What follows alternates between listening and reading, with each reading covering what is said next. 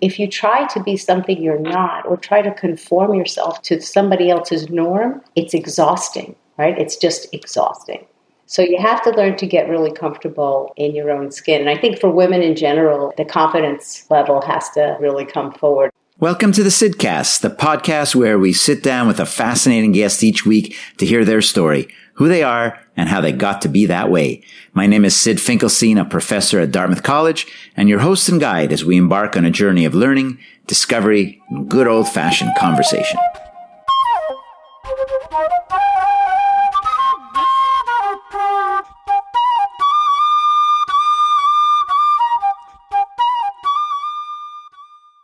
How long have we been talking about diversity? How long do we have to keep talking about diversity? I think one answer is, maybe we haven't talked enough about it, but there's a better answer, a much better answer, and that's that we haven't done enough about it. On the one hand, we all understand why minorities and women are underrepresented among the leadership class of American businesses. On the other hand, it's simply unfathomable that here we are at the beginning of 2021 and continuing to debate and struggle and lament. And it's unfathomable to me because I take the very simple assumption that businesses want to make money, they want to be successful, and that any organization wants to be as successful as possible, and I don't think I'm going out of much of a stretch to say that they want to be as successful as possible. Well, how do you do that? Expanding the talent pool to include all potential great talent seems mindlessly obvious. And somehow it isn't. This is one of the themes in my most recent book called Super Bosses. Let me share with you two quick anecdotes from that research and from that book that make the point about diversity and how incredibly illogical it is to not strive for maximizing diversity as an end in itself for business reasons, even independent of ethical or moral or fairness reasons, which are very important. But even if you didn't care about that, there's a strong business and an overwhelming business example or business rationale here. Jay Chiat, founder of Chiat Day, very big advertising agency, and their heyday was in the 60s, 70s, 80s, kind of like the Mad Men, if you've seen that TV series on AMC. And maybe you're going to guess what I'm about to tell you if you remember that series, because what was missing at the top of those organizations, both the business side and the creative side, what was missing was women. And Jay Chiat, the founder and CEO of Chiat Day, he saw that, he recognized that, and he said, well, that's nuts, that's crazy. And he went out of his way to try to identify high potential women in the media industry and even casting a wider net than that. And it doesn't mean, you have a fast track to the C-suite, but at least there's an opportunity. And it turns out that if you go down the line another 4 or 5 years after that effort started, Chiat Day had more women in senior executive and creative positions than any other firm in the advertising industry. And of course that paid off. Or how about Bill Walsh, the legendary coach of the San Francisco 49ers in the National Football League? Bill Walsh is acknowledged as probably being the most influential coach in terms of developing talent in the history of the NFL. But the story I want to share with you now is what he did when he too recognized this situation that to him was an imperfection, an inaccuracy, a weakness in the marketplace for talent that didn't make any sense to him. And that was that there was a group of ex-NFL football players who had the brain power, the interest, the aptitude to become an assistant coach and eventually potentially a head coach. But they had never been given the opportunity. Why? Because they were African American. And Bill Walsh saw that, and he said, that doesn't make any sense at all. And so he created the first NFL program to try to develop ex-NFL players who happen to be African-American that had this interest and potential to be an assistant coach and then a head coach. And lo and behold, what happens is that over a period of time, almost every one of the African-American, the black head coaches in the NFL, can trace their lineage to the Bill Walsh tree of talent. And he made an impact, he made a difference. And both these cases are examples, Jay Chiat, Bill Walsh, both of these examples are about diversity, but actually the initial impetus, the logic for why in both instances Jay Chiat wanted to extend the talent pool to include women and Bill Walsh wanted to extend the talent pool to include black ex-athletes, there was a business case, an overwhelming business case. And unsurprisingly, I think the research on diversity, the academic quality research on diversity is overwhelming. Diversity wins, diversity pays off, and diversity could be measured in lots of different ways. Not just gender or race, although those are two of the most critical dimensions to be sure, but any way you want to measure diversity, more diversity leads to better decision making. It's hard to argue any more clearly, right, that we know this, but here we are in the latter half of 2020, and we've learned that many of the problems of sexism and racism stem from this underlying systemic culture in society. And the truth is, it means that solutions will need to come from structural and fundamental changes in legal and regulatory and societal ways. I know all that. I understand that. But I don't want us to forget, I think it would be a mistake to forget about the role of any one individual person to make change happen and to change things for him or her and for their teams and for the people around them. For some time, for example, I've tried to highlight female protagonists in some of the case studies I teach to my MBA students. I don't need to make a big deal out of the fact that the CEO is a woman because I want students to think that it's normal, as it should be, unremarkable, in fact. The truth is we do end up talking about it because it still is remarkable. But I'm striving for the time when, okay, well, this is another CEO to talk about and analyze and understand. The fact that she happens to be a woman is not going to be a defining characteristic. We're not quite there yet. But I've also gone out of my way to invite leading women as guest speakers for much the same reason as well. Again, I know these types of things are not going to solve the problem of female leadership in organizational life. There are many causes, there are many factors. Of course it won't. But I could assure you that it's going to help. Because anytime we bring and show female leaders as role models, where they get center stage, something happens, both for men and for women. And what happens is that they see this is normal. It's normal. And women can aspire to it, and men can understand that there's nothing unusual about that. Well, I recently had a chance to spend some time with an extraordinary leader who happens to be a woman in a traditionally male-dominated industry. Someone who went to engineering school when there were very few women in engineering school. In fact, I think she was one of 3 women in her entire class. Someone that had to struggle to prove herself and prove herself again as her career has taken her, or actually to be more precise, as she has taken herself, to one of the most senior positions in one of the biggest companies in the technology sector.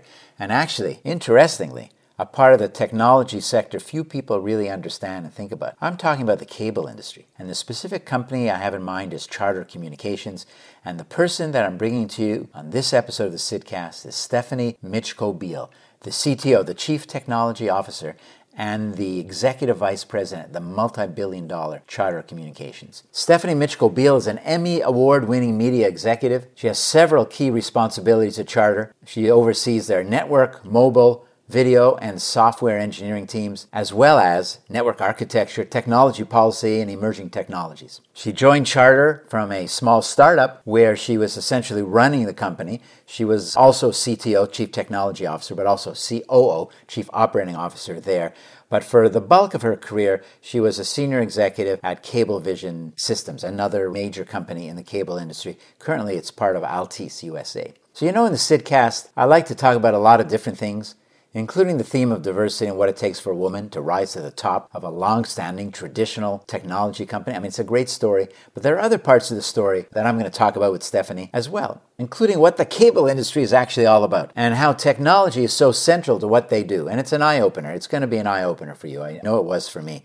Most people probably don't even realize that if not for companies like Charter or Comcast, it would be very hard for us to watch all those Netflix and Amazon Prime series every night. They bring that broadband pipe into our house that enables us to have high-speed internet and enables us to have streaming. And by the way, enables us in working from home world that we're in and will continue to be. It enables us to work from home and be able to be on Zoom and Microsoft Teams and Google and all the others. But the heart of the story here is Stephanie, right? How she created her career, how she dealt with the challenges that came to her, how she thinks about diversity, and especially what she does and has done for herself and for others. This is one of those episodes that I know you're going to find very interesting, but for some people listening, you're probably going to want to listen with a notepad or an iPad next to you to take notes. Stephanie Mitchko-Beale. Welcome to the Sidcast. It's Sid Finkelstein, and my guest today is Stephanie Mitchko-Beale. Hi, Stephanie. Hi, Sid. How are you? I'm great. Thank you for making time. I know your schedule is hectic, to say the least. And when I did my little preamble before we started, I talked about, obviously, your background, why I was so interested in talking to you, and, where you're sitting. But one of the things that's always so interesting, and it's one of the themes of the podcast, of the Sidcast anyways, is how does somebody become the person they end up becoming? And I guess it's something everyone's interested in at a certain level. And so I wanted to start our conversation taking you back to, your growing up years and maybe say a little bit about your parents. Were they tech people as well? Were they also, scientists, engineers, tech geeks? What was that like? Sure. Well, thank you so much for having me. And yeah, it's an interesting question. I personally feel like I was born an engineer. I grew up in a family. My dad's an electrical engineer. My uncle is also an electrical engineer, mechanical engineers in the family. And I grew up with two brothers. I'm the middle child, I'm the sister. And, from a very young age, we talked about technology. We took things apart. As you could imagine, today we have early adopters. And back then, my dad was an early adopter. And we had radios and the first televisions that were around, and we learned how to take them apart. So I think I inherited, especially from my dad, this what I call voracious curiosity about how things work, always wanting to understand how things work. And that's kind of stuck with me. Do you remember how old you were when you started to take apart stuff? I was very young, maybe 5 to 7, where we would take things apart. And it's funny, some anecdotal things. Later in life, my younger brother actually took one of my parents' televisions apart that they didn't want to have taken apart and couldn't get it back together. That's a bit of a Humpty Dumpty story. Exactly. Yeah. Exactly. Well, televisions, I imagine, have gotten a lot more complicated. Or maybe not. I mean, I don't know. I mean, you're not in the television manufacturing business, but I'm looking over, and of course, everybody's at home now and doing these podcasts or anything else for that matter. And I'm looking over at my plasma TV. Do you remember the plasma TVs? And I got it. It was a Fujitsu, who no longer makes it, of course. Actually, I don't think anybody makes plasma TVs. But the picture is really great and soft. And I'm just thinking, could somebody take apart one of these plasma, or of course now more common LED, LCD, etc.? Or is that like a dangerous thing given the technology in there? Yeah, I don't know if it's dangerous, unless you leave it plugged in. You should always unplug it and make sure you give the capacitor some time to discharge before you touch it. But yeah, they're not mechanical the way they were early on, like a lot of the electronics we have. That's why things are disposable, because there's so much electronics inside of the device. And how many times have you had something go wrong and told, well, I have to replace the motherboard or I have to replace the whole unit? And sometimes it's not even a good idea. It's not worth it. So you can still take them apart. You can take the circuit boards apart, but everything is compartmentalized into electronics and circuit boards now. It's not like taking tubes and connectors and wires and just being able to reconnect them and disconnect them. Did you become a mechanical engineer by training or electrical engineer or something else? My degree is in electrical engineering and computer science. It's actually the same piece of paper that my father got from the same university. Wow, isn't that interesting? And my uncle as well, mechanical engineering from Brooklyn Poly. 3 generations are able to talk about what it was like to go to J Street in Brooklyn and take classes in what was an old razor blade factory at the time. Wow, that's so interesting. Did you have any professors your dad had? I don't know if you remember that, but they may have pointed it out, I was the youngest of 3 boys, and this is more high school, but they said, another Finkelstein, when I showed up. Yeah, I don't recall if there were any that knew my dad. They knew of him, though, once I got into the school because it wasn't such a big university. Yeah. So you ended up getting into science and engineering in particular, and you said you were almost born into it. Was there ever any doubt about that? Do you remember ever thinking about, well, maybe I'll study liberal arts first, maybe I'll study business, architecture, anything like that? It just didn't happen. I was on a path in high school. I loved the math, the science classes. That's what I enjoyed. I felt like I was really in tune with those types of concepts. And I hated English and I hated accounting type of functions. And I really didn't like history. I found those things just not my thing, maybe a little bit boring. It seemed like more like memorization as opposed to real learning. So I didn't really think much about it. As soon as I graduated high school, I applied to engineering school and I went to engineering school. Now, were there many women in your class? No, I think I was one of 3, and one of them wasn't even in electrical engineering. They were in mechanical engineering. Yeah, one of 3 out of how many ballpark of students? I think we're 1,200. 1,200. Yeah, that's not a lot. And so anyone that's a pioneer, as you were, I suppose, at that stage, has had to deal with various things. And I don't know if there's anything you could share that would give people a sense of what going to engineering school was like when you were one of 3. Well, obviously I stood out. The odds were on my side when it came to the male-female ratio. But, there was a sense of not belonging. And I did have some particular professor that didn't think that I should be there. It was odd to him that I was there. And he was very hard on me. And I remember my first class, Electrical Engineering 101. This was my thing. It was easy. I was going to prove myself. And he gave me a hard time about everything. And I took I don't know if it was a midterm or a final, but it was a simple circuit analysis, something that, in engineering school you would have no problem doing. And I did all the circuit analysis. Remember those blue books that we used to have to write? Oh, yeah. Oh, yeah. So I did all the circuit analysis. I'm like, okay, good. I got it. I understand all the equations. And then I made a very simple mistake in a quadratic. And you know that when you have a test and there's a complex equation, the professors usually make them come out to whole numbers. I didn't get a whole number. I got a very strange output, and I was working, and I could not get to an answer by the time the test was over. I closed the book, and I said to myself, all right, well, I got the analysis right. I'm going to get a 70 on this test. I didn't get a 70. I got a fail, and I got 1 point, which he told me that was because I wrote my name correctly, and he failed me for the course. And the mistake I made was in the quadratic, and when I expanded it, I multiplied 10 times 10, and I wrote down 20 instead of 100. So, I was devastated that I failed this class. And I told my dad, I failed the class. I don't think I'm right for engineering. Maybe it's not for me. And the way that he talks to me, even today, he's like, okay, don't worry about that. Just go do it again. Go take it in the summer. Just do what you want. And don't let other people or situations, determine what you do. And I think that was really empowering for me going forward. And then I reflect on this a lot because I learned so much by making that mistake. And I'll joke about this, but it's not really a joke. I learned that 10 times 10 is not 20, right? And it just sounds so funny, but to me, as I reflect on that, I think about, the importance of getting things right, of paying attention. There was no reason to write down 20. I wasn't paying attention. And there was no one to blame but myself after that, because I did feel a little not good about it, about failing that class. But overall, look, I got up, I did it, I went back to school, and the next semester took the class and did fine and finished my degree. But it wasn't easy being the only woman and not having other women, young women, even to hang out with. Right. You were always the only one whenever there was a group, the only one or almost the only one in the classroom. There's several things your story makes me think of. One is going to sound unbelievably trivial, but it's almost the equivalent of 10 times 10 is equal to 20.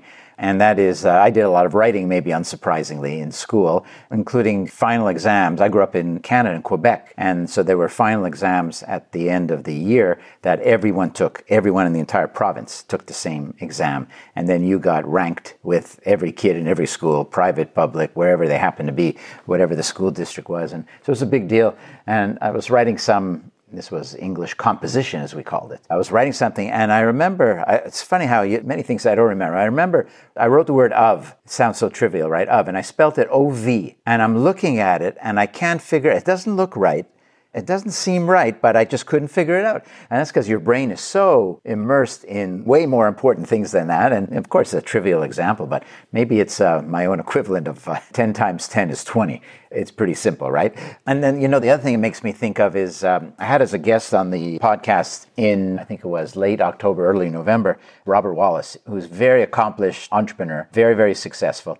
And he ran for mayor of Baltimore just in the elections now, just this past month. And he didn't win, but it gives you an idea of kind of how he thinks about the world. And he went to Penn. He grew up in the projects. He's African-American, a really smart kid, and he got accepted at the University of Pennsylvania. And he had a professor an advisor actually, who didn't think he should be there and told him that. And it got to such an extent that he was starting to do poorly in one of his classes, and he talked to his father.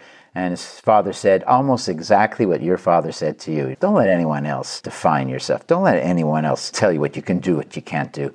And he got back up, and he ended up becoming, a top student. He actually went to Dartmouth, went to Tuck School for an MBA before my time there, but very, very common. I mean, the same type of story, right? Isn't it amazing? It is. It is. And I think there's so many people who let other people's voices discourage them. Yeah, I even heard it at the CEO level, of all things. It was in a public conversation, so I could say the name Ellen Kullman, who was the CEO of DuPont, which is a gigantic company. Not that many women are CEOs of Fortune. That might have been a Fortune 50 company even. So she made it to CEO, but she told a story about when she was just at the C-suite, but if there is a lower end of the C-suite, and there was a succession going on for equivalent of COO, And there was a couple of other senior executives that basically convinced the CEO in the chair that she didn't want to move to, this was a job where she had to move to Asia, and she had a family and a couple of kids. And they said, you can't do that to her. She doesn't want to go to Asia. It's going to be so disruptive. And she was so furious when she discovered this. She said she would never let anyone else do a thing like that. And I think that lesson is just it's such a powerful lesson for people at any stage of life. Did your experiences as one of three women in engineering schools, in what ways that kind of changed or affected how you think about your own job or yourself as a leader? And of course, you started in technology, right? So, you were in a male-dominated industry right from day one. It probably wasn't all that different. Yes, you're exactly right. It got worse. Actually, after I left school, my first job was working for a subcontractor to the Department of Defense, because that's what most electrical engineers did. They went to subcontractors, either building planes, ships, helicopters, and software. And I recall having to go to brief different parts of the military. This was DOD, and we worked for the Naval Research Laboratory in Virginia. And I was the one bringing the technology solution to the table, but they barely acknowledged I was in the room. It was like the three other people that were with me had to say, oh, no, you have to talk to her because she's going to tell you about what that system is. I worked in weapon systems. So I just got very used to being the only woman in the room. I got very proficient at making myself present, meaning sit at the table, make sure you have a voice in the conversation. Don't worry about when they ignore what you say 3 times and come back to you, right? Like you kind of get used to that. But I didn't accept it. This is going to sound funny, but I really saw myself, my own self-image was like, I'm just one of the guys, right? I'm just like everybody else in this room. Until, you show up or you look in a mirror and you go, no, you don't actually look like the rest of the people in that room. So it was very difficult in the beginning. I think I had some really great support as a young engineer, working through my career. I think even though I had to work twice as hard to prove that I had just as much talent or knowledge or can contribute in the same way as lots of other men, I just kept going. So I never let any of that defer me from doing what I wanted to do. And then kind of later in my career, and obviously today as well, there are more women, right, in the business. There's more women in technology, not as many as I would like. The numbers are still staggering when you look at percentages of women and men in the careers of engineering and software. But there's much more acknowledgement around having more women and more diversity. And it's kind of something, because I lived through all of that, it's really front and center for me. I spend a lot of time mentoring young women through a whole bunch of different organizations. And it's fascinating what you hear from them today. Even today, where we think everyone has, women are fine, go to school, you can work anywhere, you can do whatever you want. They ask really hard questions like, what should I wear? And that sounds funny. But they think that because they look different or they're not dressing like everybody else, that somehow that's a problem. So when I talk about this a lot, I'm like, my whole attitude through my whole career has been, I can't be anybody else than who I am. So the fact that I'm a woman and I show up dressed like a woman, well, that's just the way it is, right? Mm-hmm. And if you try to be something you're not or try to conform yourself to somebody else's norm, it's exhausting, right? It's just exhausting. So you have to learn to get really comfortable in your own skin. And I think for women in general, the confidence level has to really come forward. And I learned, one of the things I did learn from all my men colleagues is women tend to overanalyze and men just say, okay, I could do that, no problem. So, half the time a man would come in the room and go, oh, well, yeah, I'm going to do A, B, and C, and that's going to be done. And everyone would go, yay, that's great. Go do it. And the woman would be sitting there going, wait a second, A, B, and C is only 20% of the solution. What about all these other things? And overanalyze. So I actually took that as a lesson, is I'm not going to overanalyze anything. I'm going to say, here's the 3 high-level topics, and then I'll go figure it out later, because it's a behavioral difference. And I think a lot of these things are really educational, by the way. There's a lot of talk about, the differences between men and women in the workplace, especially in technology. And I belong to a lot of women's organizations, and that annoys me because, women talk, of course we all experience the same things. How about we talk in a bigger forum with men and women and talk about, behaviors and why women communicate differently or why men communicate differently, and just bring the consciousness level up a little. And then I think things will continue to get better. But for all you women out there, my advice is, just do it. Just move forward, because your abilities are there. Sometimes we get in our own way. Yeah. Do you ever get, I don't know if the right word is frustrated, but a little discouraged because people who you might be mentoring are telling you things that happened to them that happened to you 20 years ago. And it's just, sometimes it feels like, yeah, we've come a long way, but it never ends. Yes, absolutely. Yes. We talk about, and I'm in a big company and we spend a lot of time on diversity and inclusion. And, diversity can turn into a numbers game, which is just a game of numbers. Do you have the right people? What really has to happen is inclusion has to happen on a whole bunch of levels. And that's exactly what you just mentioned. It's like I hear the same stories from young women today that I experienced in the last 30 years of my career. And those very simple behaviors and experiences are still happening. And it's fascinating to me that that's the case. And even in my role today, I still run into those things, except now I point them out, in public, right? I go, sometimes you have to say to someone, that like that makes me or even anybody else feel this way and feels like you're discouraging me or disparaging me. And they go, I didn't mean it that way. It doesn't matter. It doesn't matter what you meant. It's what you did. Exactly. So yeah, it is a little discouraging. And like I said, I work in a bunch of organizations and I don't know if there's real impact happening on a one-on-one level, if we're really making a difference in corporate America. In my industry, in technology in particular, and finance is another area where the numbers are not great, we don't seem to be really making that much progress. Even though, as you said, the numbers on paper look a little bit better. I mean, I don't know actually what they are other than when I face groups or even the group that you're a leader of, the SCTE group. And we've been doing an executive program with this group of people that are cable industry executives at director and vice president level for the most part. Over 10 years, the number of women has increased dramatically, but it's still, even this past year, you were a guest speaker there. Maybe, I don't know if it was 20%, so it's still there. It's not 50%. Right, which is where we would like it to be. I think one of the issues in technology is women don't stay in it because of the environment. However, what's great about technology is it's more conducive to life in general. And I think one of the reasons I stayed in technology, I have 3 kids and I raised my kids while I was going, working. And technology gives you, or at least technology careers, give you the flexibility to, like we're doing right here, right? Working remotely, we're talking to people online. This is not new.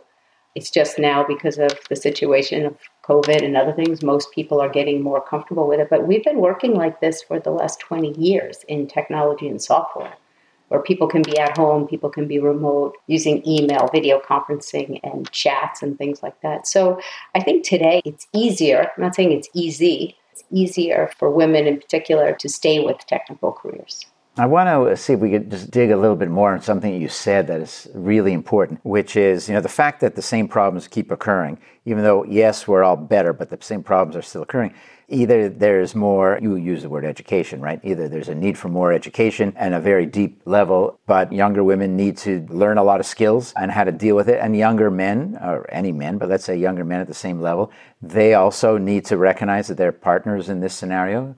This concept of men as allies has been picking up a lot of steam, which I think is a great idea. And then I also think about the difference between mentoring and sponsoring, where mentors give you advice and goodbye, and sponsors give you advice and then help you get to that next level and are almost like playing coaches for you. Can you say a little bit about some of these things, some of the things you've seen that work or maybe don't work as well? Because that would be really useful. You nailed it. The difference between a mentor and a sponsor is really, really important. And a lot of women that I talk to, and men in my companies too, who ask me for advice, ask me about what they should do in their own network and what they should do for themselves to enhance their careers. And I love the mentoring thing, but I only like it when you implement it the right way. From my perspective, the mentor is someone who calls you on your shit, who literally says, you're telling me this situation, but you are really part of that, and you're doing this, this, and this, and maybe you need to change what you're doing. And the mentor has to have your best interest, right, in mind,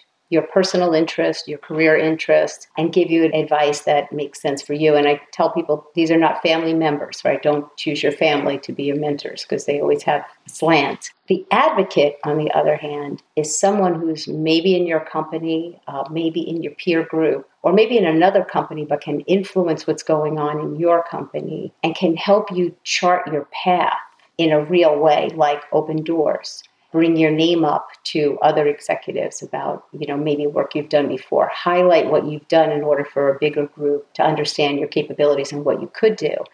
So the advocate inside, to your point, is with you all along the way. And I'll say I've been extremely fortunate in my career to have many of both men and women advocates in the companies I've worked in, and mentors, both, professionally hired mentors and people I know. I also have something called a personal board. And people go, what is that? I go, well, I'm the CEO of my life. That's how I look at that, right? So I have a group of people. They're not my family members. Some of them are from industry. Some of them are friends, not real friends, but people I know who, acquaintances who have different perspectives.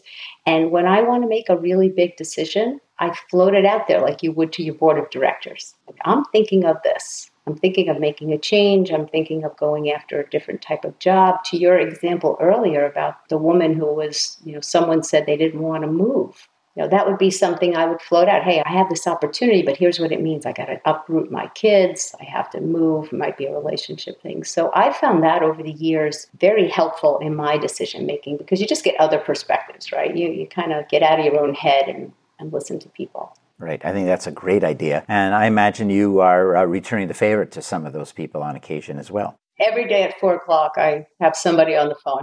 Is that right?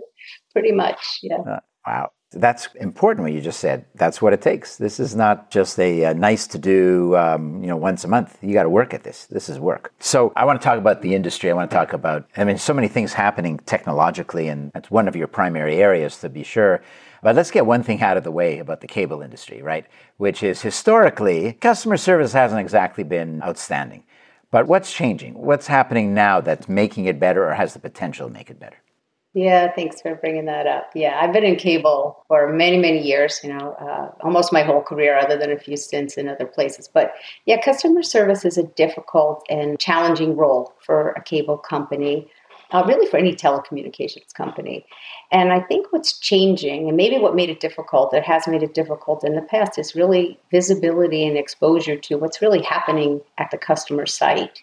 Remember, they're remote, right? They have a piece of equipment in their home, or they have something going on in wiring that's not even in their home. It could be outside in the plant. And what's happening now in customer services, and we could talk about data forever, but there's a lot of data available from the network, from the home, and within the home that customer service reps have access to. So they have a better insight into what can help the customer, because we all know that getting on the phone after talking to 3 people telling you to reboot again can be very annoying, right? So we're really focusing on making context and contextual customer care available to our service reps, and it's a huge priority, and there's been a lot of great progress there. What's also happening is with the digital technologies is that customers can now interact with the company through applications, through websites, through apps on their phone. They can manage their own equipment through an application on their phone. They could do all the things that people would call for, most of them, through what we call no-touch or digital touch technologies. And that's really empowering the customers, right? They get more information.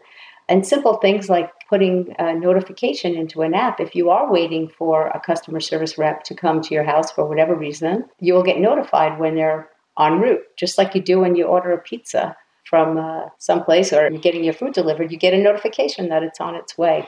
So all of those things are making the customer experience better for, solving problems that the customer has. Yeah, that's a great example. So simple, right? Just notify the customer. Well, yeah, that's going to help. The thing I've learned about the cable industry that I didn't know when I started working with people and is just how unbelievable this technological powerhouse that cable is. I had not understood that. And I'd love for you to share a little bit about what are some of those cool technologies? We don't have to, really geek out to things no one's going to understand, especially me. But, there's machine learning, there's AI, there's this 10G thing. But then there's a lot of practical things that are being used all the time. And customers can see some of it maybe through streaming, I don't know. But can you give us a little glimpse of just what's going on in the back office in terms of technology? Yeah, I love this question because I like to say, this is not the cable of 25 years ago when you were just getting a video signal and maybe some aggregate channels sent down a pipe to your home. The cable industry is really filled with cutting edge technology, our network technology, how we move things across the backbone of the United States and in our charter, we have 41 states connected and 30 million customers across all of those that have access to high-speed data, access to the internet. But what I think is fascinating in the last maybe 5 to 10 years in cable, it's been the digital conversion. So anybody who has service from a cable company knows that they can also get their full television experience on an application, right? On an app on their phone. You can get it on your PC, you can get it on your Mac or on your iPad, etc. So the whole experience of cable is now digitized. And what that does is that lets us do really sophisticated things, to your question about data and AI and machine learning, making the experiences better and more adaptable to the customer's needs by using these new technologies. So the fact that we develop digital applications that run on Roku boxes, Apple TVs, Android phones, we have engineers who do very similar things that engineers do in some of the big tech companies. We have to run a huge business. So we're constantly looking at ways of using technology to take transactions out of the business, to make the business run smoother, and to give us, just better experiences for the customer. So I think it's, I could go on and go into a lot of detail about the technology, but it's a really interesting place to work. Everything from, and I run a bunch of different groups. I run a network group. I have a software group. I have a technology policy team. I run a Wi-Fi group. I run a mobile group. And you can imagine that all of the technology in all of those verticals, how complex and interesting it is. But the real challenge that I like to look at is what that all looks like when you put it together. So there's a lot of tech that makes up a big network. Right. Wow. That's interesting. I have a couple of follow-ups for you as well. So, with COVID and so many people working at home, I bet a lot of people like me, we have Comcast in this area where I live, not Charter. But I got as much as they had. I told them, back up the truck, and I got a gig coming in the house. Of course, I don't get close to that because the Wi-Fi doesn't enable you to do it and devices don't enable you to do it. But I'm getting like super fast speeds. So I guess the first thing is the broadband business must have just exploded with COVID. Maybe you could share a little bit about that and also how you've been able to keep up, because I don't know that you had all this excess capacity to deal with something that no one knew was going to happen until it happened. Yeah, so the cable companies in general, and Charter in particular, have invested a lot of money in the networks over the years to stay ahead of capacity. So I'll say when COVID hit, we were pretty well situated to support our customers. But to give you some insight into what actually happened, we had millions of customers go home, and they were now working at home, learning at home, having telemedicine appointments, right, from their home computers or on their Wi-Fi on their networks. And we saw about 2 years of our projected increase on the network happen in the first 3 months of COVID. So not devastating, but something we had to really pay attention to and watch, because the behavior was very different than what we'd seen, even to your point about, if a bunch of people in your neighborhood are watching Netflix at 8 o'clock at night, that's considered peak, and there would be some shared congestion there. But what we saw with COVID is people were now utilizing the residential network. They went from their offices, where we call it, business or enterprise network, to the residential network, and they were doing all of these things. So we actually were on a path to using a lot of data to manage our network, but this situation actually instigated us to go faster, which in a way was a good thing. We had a bunch of data available to look at how the network is behaving, to help us understand what we should be doing, how should we do augmentation, where are we having problems and where are we not. So we created, in a matter of a few months, a pretty sophisticated data analysis platform, big data platform, to analyze the network data so that we could pass that information along to lots of different people and parts of our organization so they can understand where congestion was happening, if it was, what they should be doing about it, how we should deploy our resources. The other things that we used during this time, and COVID pushed it, although we had it on our roadmap and we were doing it already, is something called self-install. Consumers basically install all their own equipment these days. But in the cable world, someone comes and brings your modem and brings your Wi-Fi router and installs it and hooks it up in your house. We quickly had to pivot. Not that we weren't doing self-install, but it wasn't front and center. We made self-install front and center so we could send equipment to people and not have to have our employees out there, right? For all the reasons that people went home, we had to keep our employees safe as well. So I think the whole COVID thing really accelerated digital adoption, self-service, self-install, and the use of data so that we didn't have to go into the field to learn about things. We can learn about them from acquiring data, aggregating it, and making good decisions.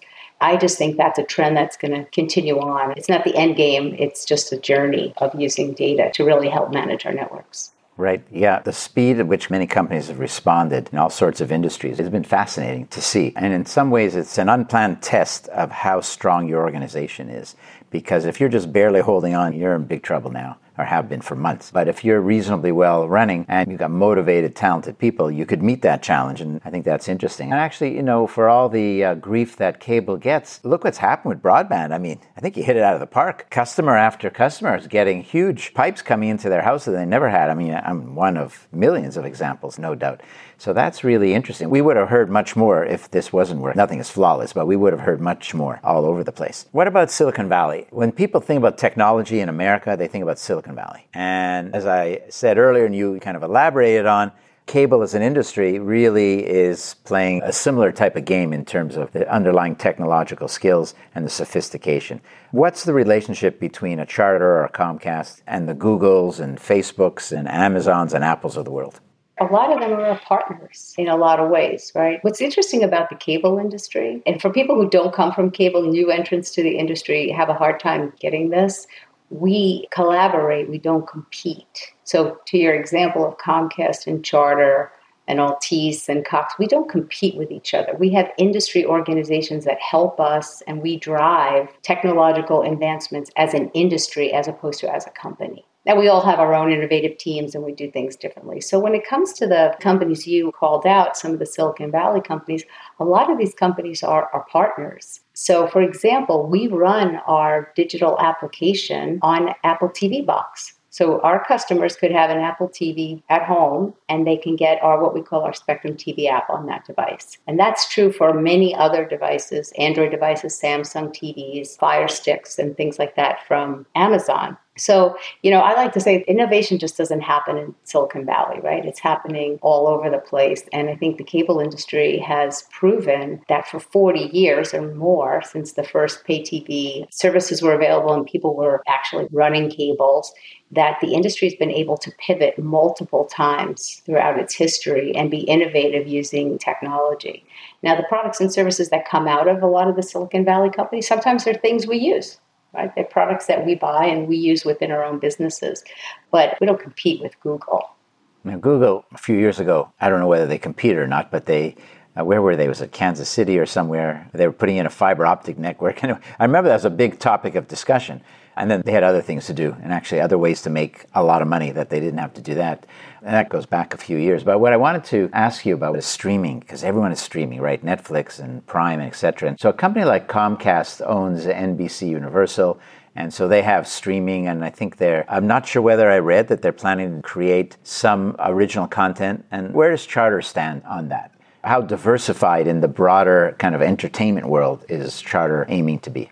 Yeah, well, we don't have NBCU, that's for sure. But we do have content. We have original content, something called Spectrum Originals, and we have regional news channels like Comcast and others do.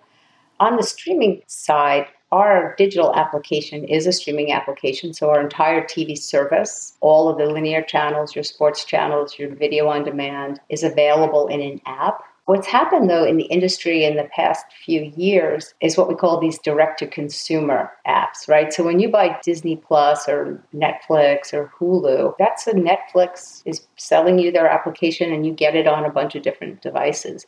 So they've been pretty fragmented on how people get their content. And I don't personally think it's going away. Look at the content that's being produced by some of these companies that you never even heard of. I happen to sit on the television Emmy committee, and we got more entrants in the last few years from Netflix and Hulu. We didn't see that before. It was primetime television, episodic television. So these other companies are building great content and they're building direct-to-consumer applications. And I don't think that's going away. I think what's going to happen and what people need to understand is some content's available across multiple of those applications. So if you're looking for a show, and I do this all the time, if I'm looking to watch something, I go, where can I watch whatever? And it tells me, you can search for it, and it'll tell you it's available on one of your on-demand services, it's available on Netflix, it's available on NBCU or some other application, Peacock. So I think it's getting harder for consumers to find what they want to watch because it's not as curated as it was in the past. So I think it's an open question. I don't have an answer for where streaming is going. I just know that we as a cable company, we are making sure that our customers have access to all the streaming applications that they want, including our own. Yeah, I think about it. You look at Netflix and you see what's there, or you look at Amazon Prime, or I guess Hulu, and now Disney Plus, a couple others. But those are like going to one store to see what they're selling. When in fact, maybe I want to buy, a lamp and I want to see who's got the best lamp. And that's what you're talking about, where you could look up a movie and discover it's available in 3 or 4 different places, which you could do with different websites. I think Real Good and some others do things like this. But it seems like an opportunity. I don't know whether it's an opportunity for cable or for someone else, but it seems like an opportunity. Anything that makes it easier for customers to do what you want them to do, which is watch TV and enjoy entertainment, and anything that makes it easier for them, I think is a good thing. I don't know whose job it should be or who can capitalize on that opportunity, but with the kind of explosion of streaming, we both mentioned Disney Plus, but there are lots of others, and it seems like there's going to be more and more. Whether there's a curation or an aggregation, kind of what Amazon does. You can get anything on Amazon. You don't have to think about it. Just go to Amazon.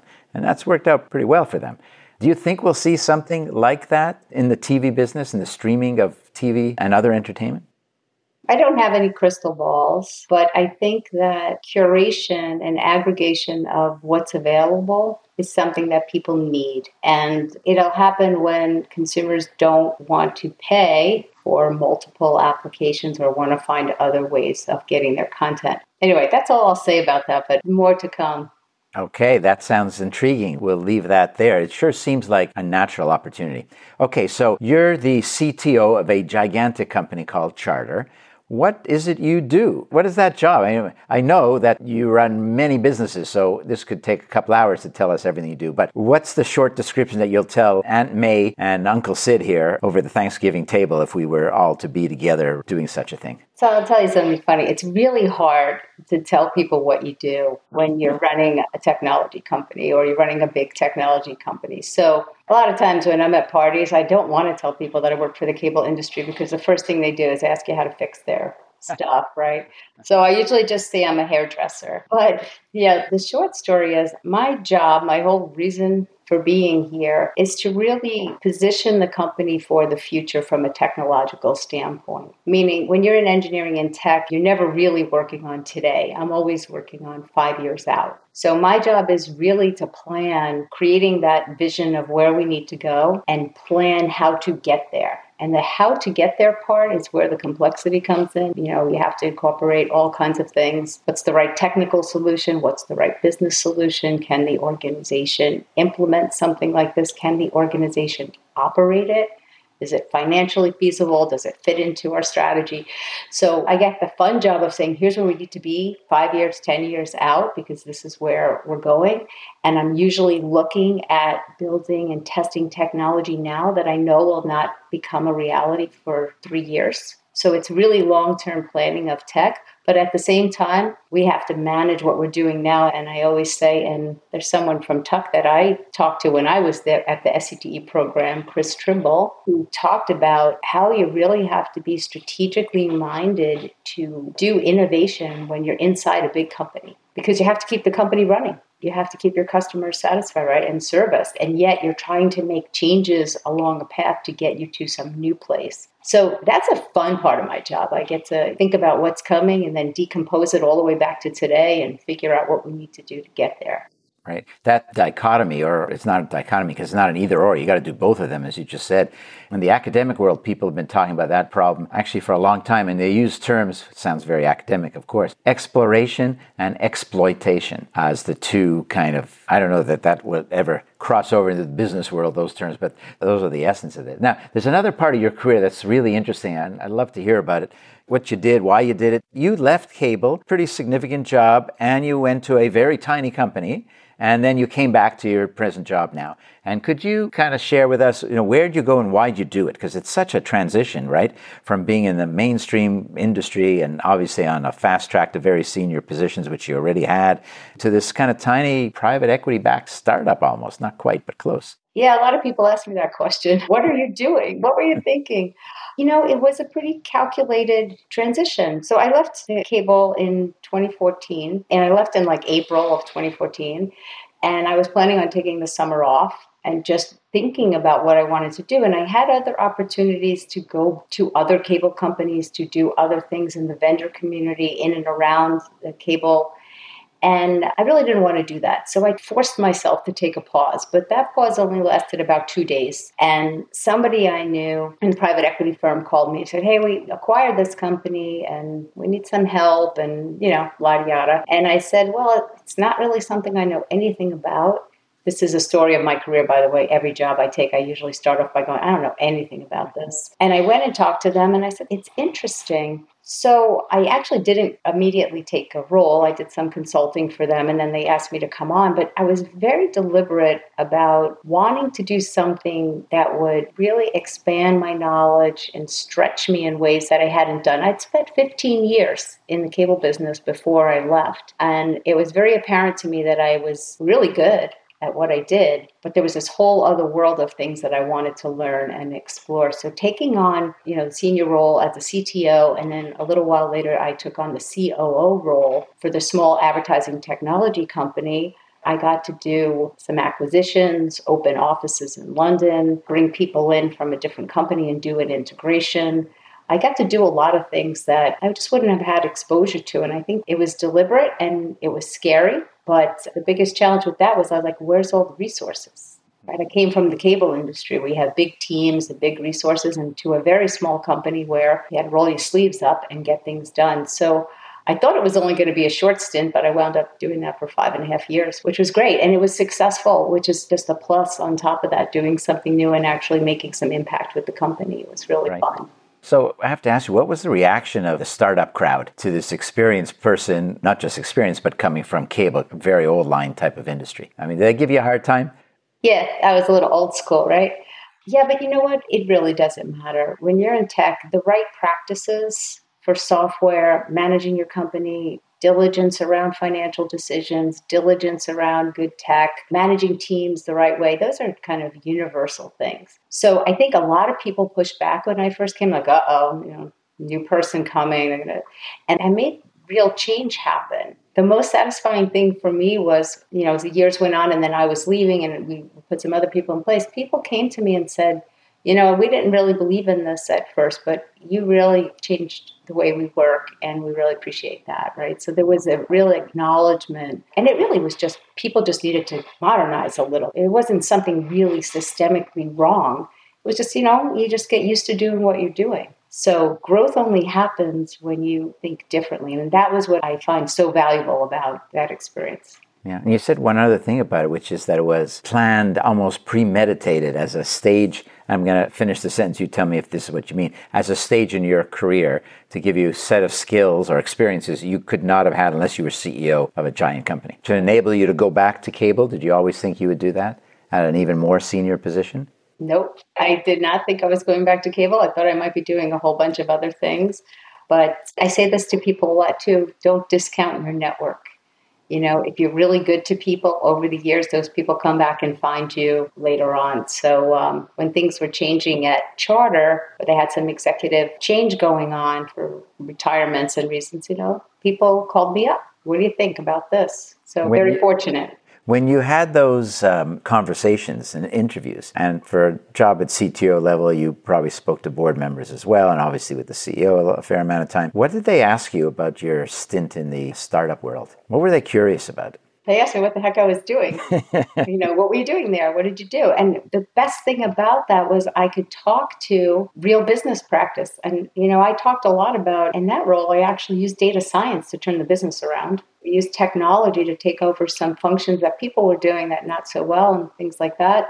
They asked me what I thought about the next generation of technologies, voice, 5G, all the stuff that we're involved in now.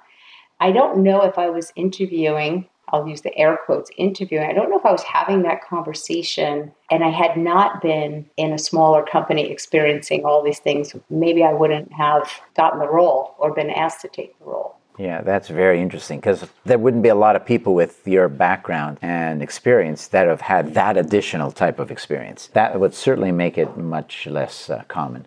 Rare, probably, is my guess. Is this something you would recommend or advise? At least, every situation is different, obviously, but as something to consider, this type of, it's kind of like a radical shift. I realize this technology is still technology, but just the size of the company and the nature of how business is run, is this something that you think would be maybe something more people should be thinking about, especially as they think about a long run in managing a career? Yeah, you got to play the long game for sure, right? This is a marathon, not a sprint. And I think, first of all, it's fun to do something different. And I do talk to a lot of folks and actually had a very senior friend of mine wanting to take over another role in her company. And we were talking about this. And the advice is, first of all, are you going to love it? Is your stomach in a knot with excitement, thinking about what you could do? Because if you're not engaged and you're not excited about it, then it doesn't really matter if you're in a big company or a small company. So you got to kind of pay attention to what you like to do. But I think a change at certain points in your career is really important. And it's important to do. Because without that, I joke about it sometimes coming back to the table. We're like, oh, you remember I was in the real world for 5 years. And people, they laugh at me, like, what are you talking about? I go, it's really good to understand fierce competition, to have to manage your dollars and your payroll every single quarter, right? Really pay attention. So for people who want to have a really long career, I think it's really important to get some diversity of experience if you can. And of course, if you can means, does your lifestyle let you do that? And, people have obligations and families and all these other things that they use in their decision making. But I think you just have to scare the crap out of yourself a couple of times. Yeah, I love the idea of taking yourself out of your comfort zone. Everybody says that. That's like old news, but you actually did it. And the learning opportunity is great. I think that's the thing, especially as we kind of look forward into what business is like and leadership is like today, but especially as we go further and further on. Having those types of seminal experiences, I think, are going to be even more important in preparing people for very senior roles. Well, Stephanie, we're just about out of time. I'd like to ask one kind of final question about advice, what advice you'd give. I'm sure you've been asked this in some different form, but the advice question I have is advice to yourself. When you were, I say 21 years old, pick the age you like, but when you were young, just starting out, probably just in school or about to finish school, if you could magically go back in time next to the 21-year-old Stephanie and lean over and say, if there's one thing you want to know or one thing you want to do or not do, or there's something you need to think about, or there's a thing that maybe, you might not think about the world this way, but this is the way it is, or whatever it happens to be, what would pop into your mind? What would you share to the 21-year-old Stephanie? It's an interesting question. What resonates with me is I did spend a lot of my early career feeling anxious and worrying about my own capability and what other people thought, and was I good enough and strong enough and smart enough. And I think I would have said to the 21-year-old me as I was, and maybe entering college and getting through college, would be like, don't worry about it, you're going to kick their ass.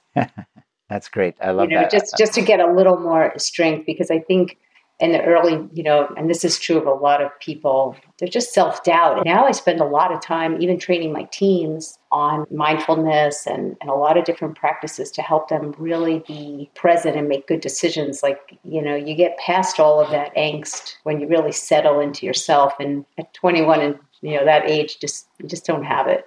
Right, and that speaks to the confidence level you talked about earlier for everyone, but especially for women. You kind of share an interesting anecdote about the guy that says, yeah, I'll do it, no problem, and the woman is overanalyzing.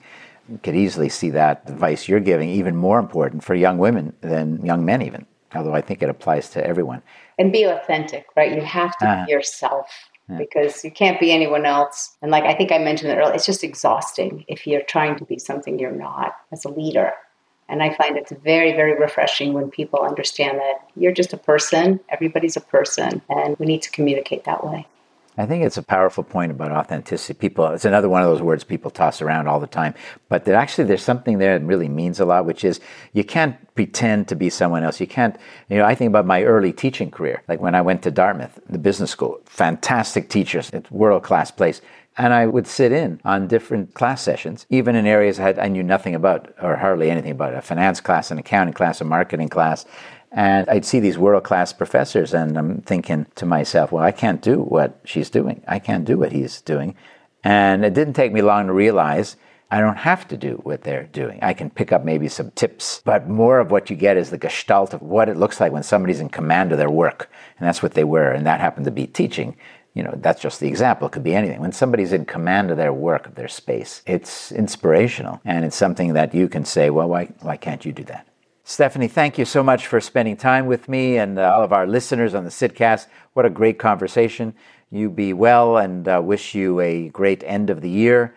And hopefully 2021 the world will start fixing itself at a much faster pace than we've seen.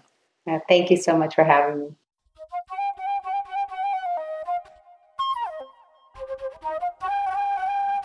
Thank you for listening to the Sidcast. I am really excited to be bringing you season 2 and very appreciative that you've chosen to listen to this episode. If you haven't already, please subscribe to the series so you'll never miss a single new episode. I welcome all feedback and would love to hear from you. If you have any questions, suggestions for guests, or any suggestions at all, please contact me via our website, www.thesidcast.com, or you could email me directly at sidfinkelstein@gmail.com. If you like what you heard, I hope you'll tune into another one of our episodes, and please give us a 5-star review and share with others who you think would enjoy and benefit from the show as well. The Sidcast is produced by the Podcast Laundry Company. See you next time.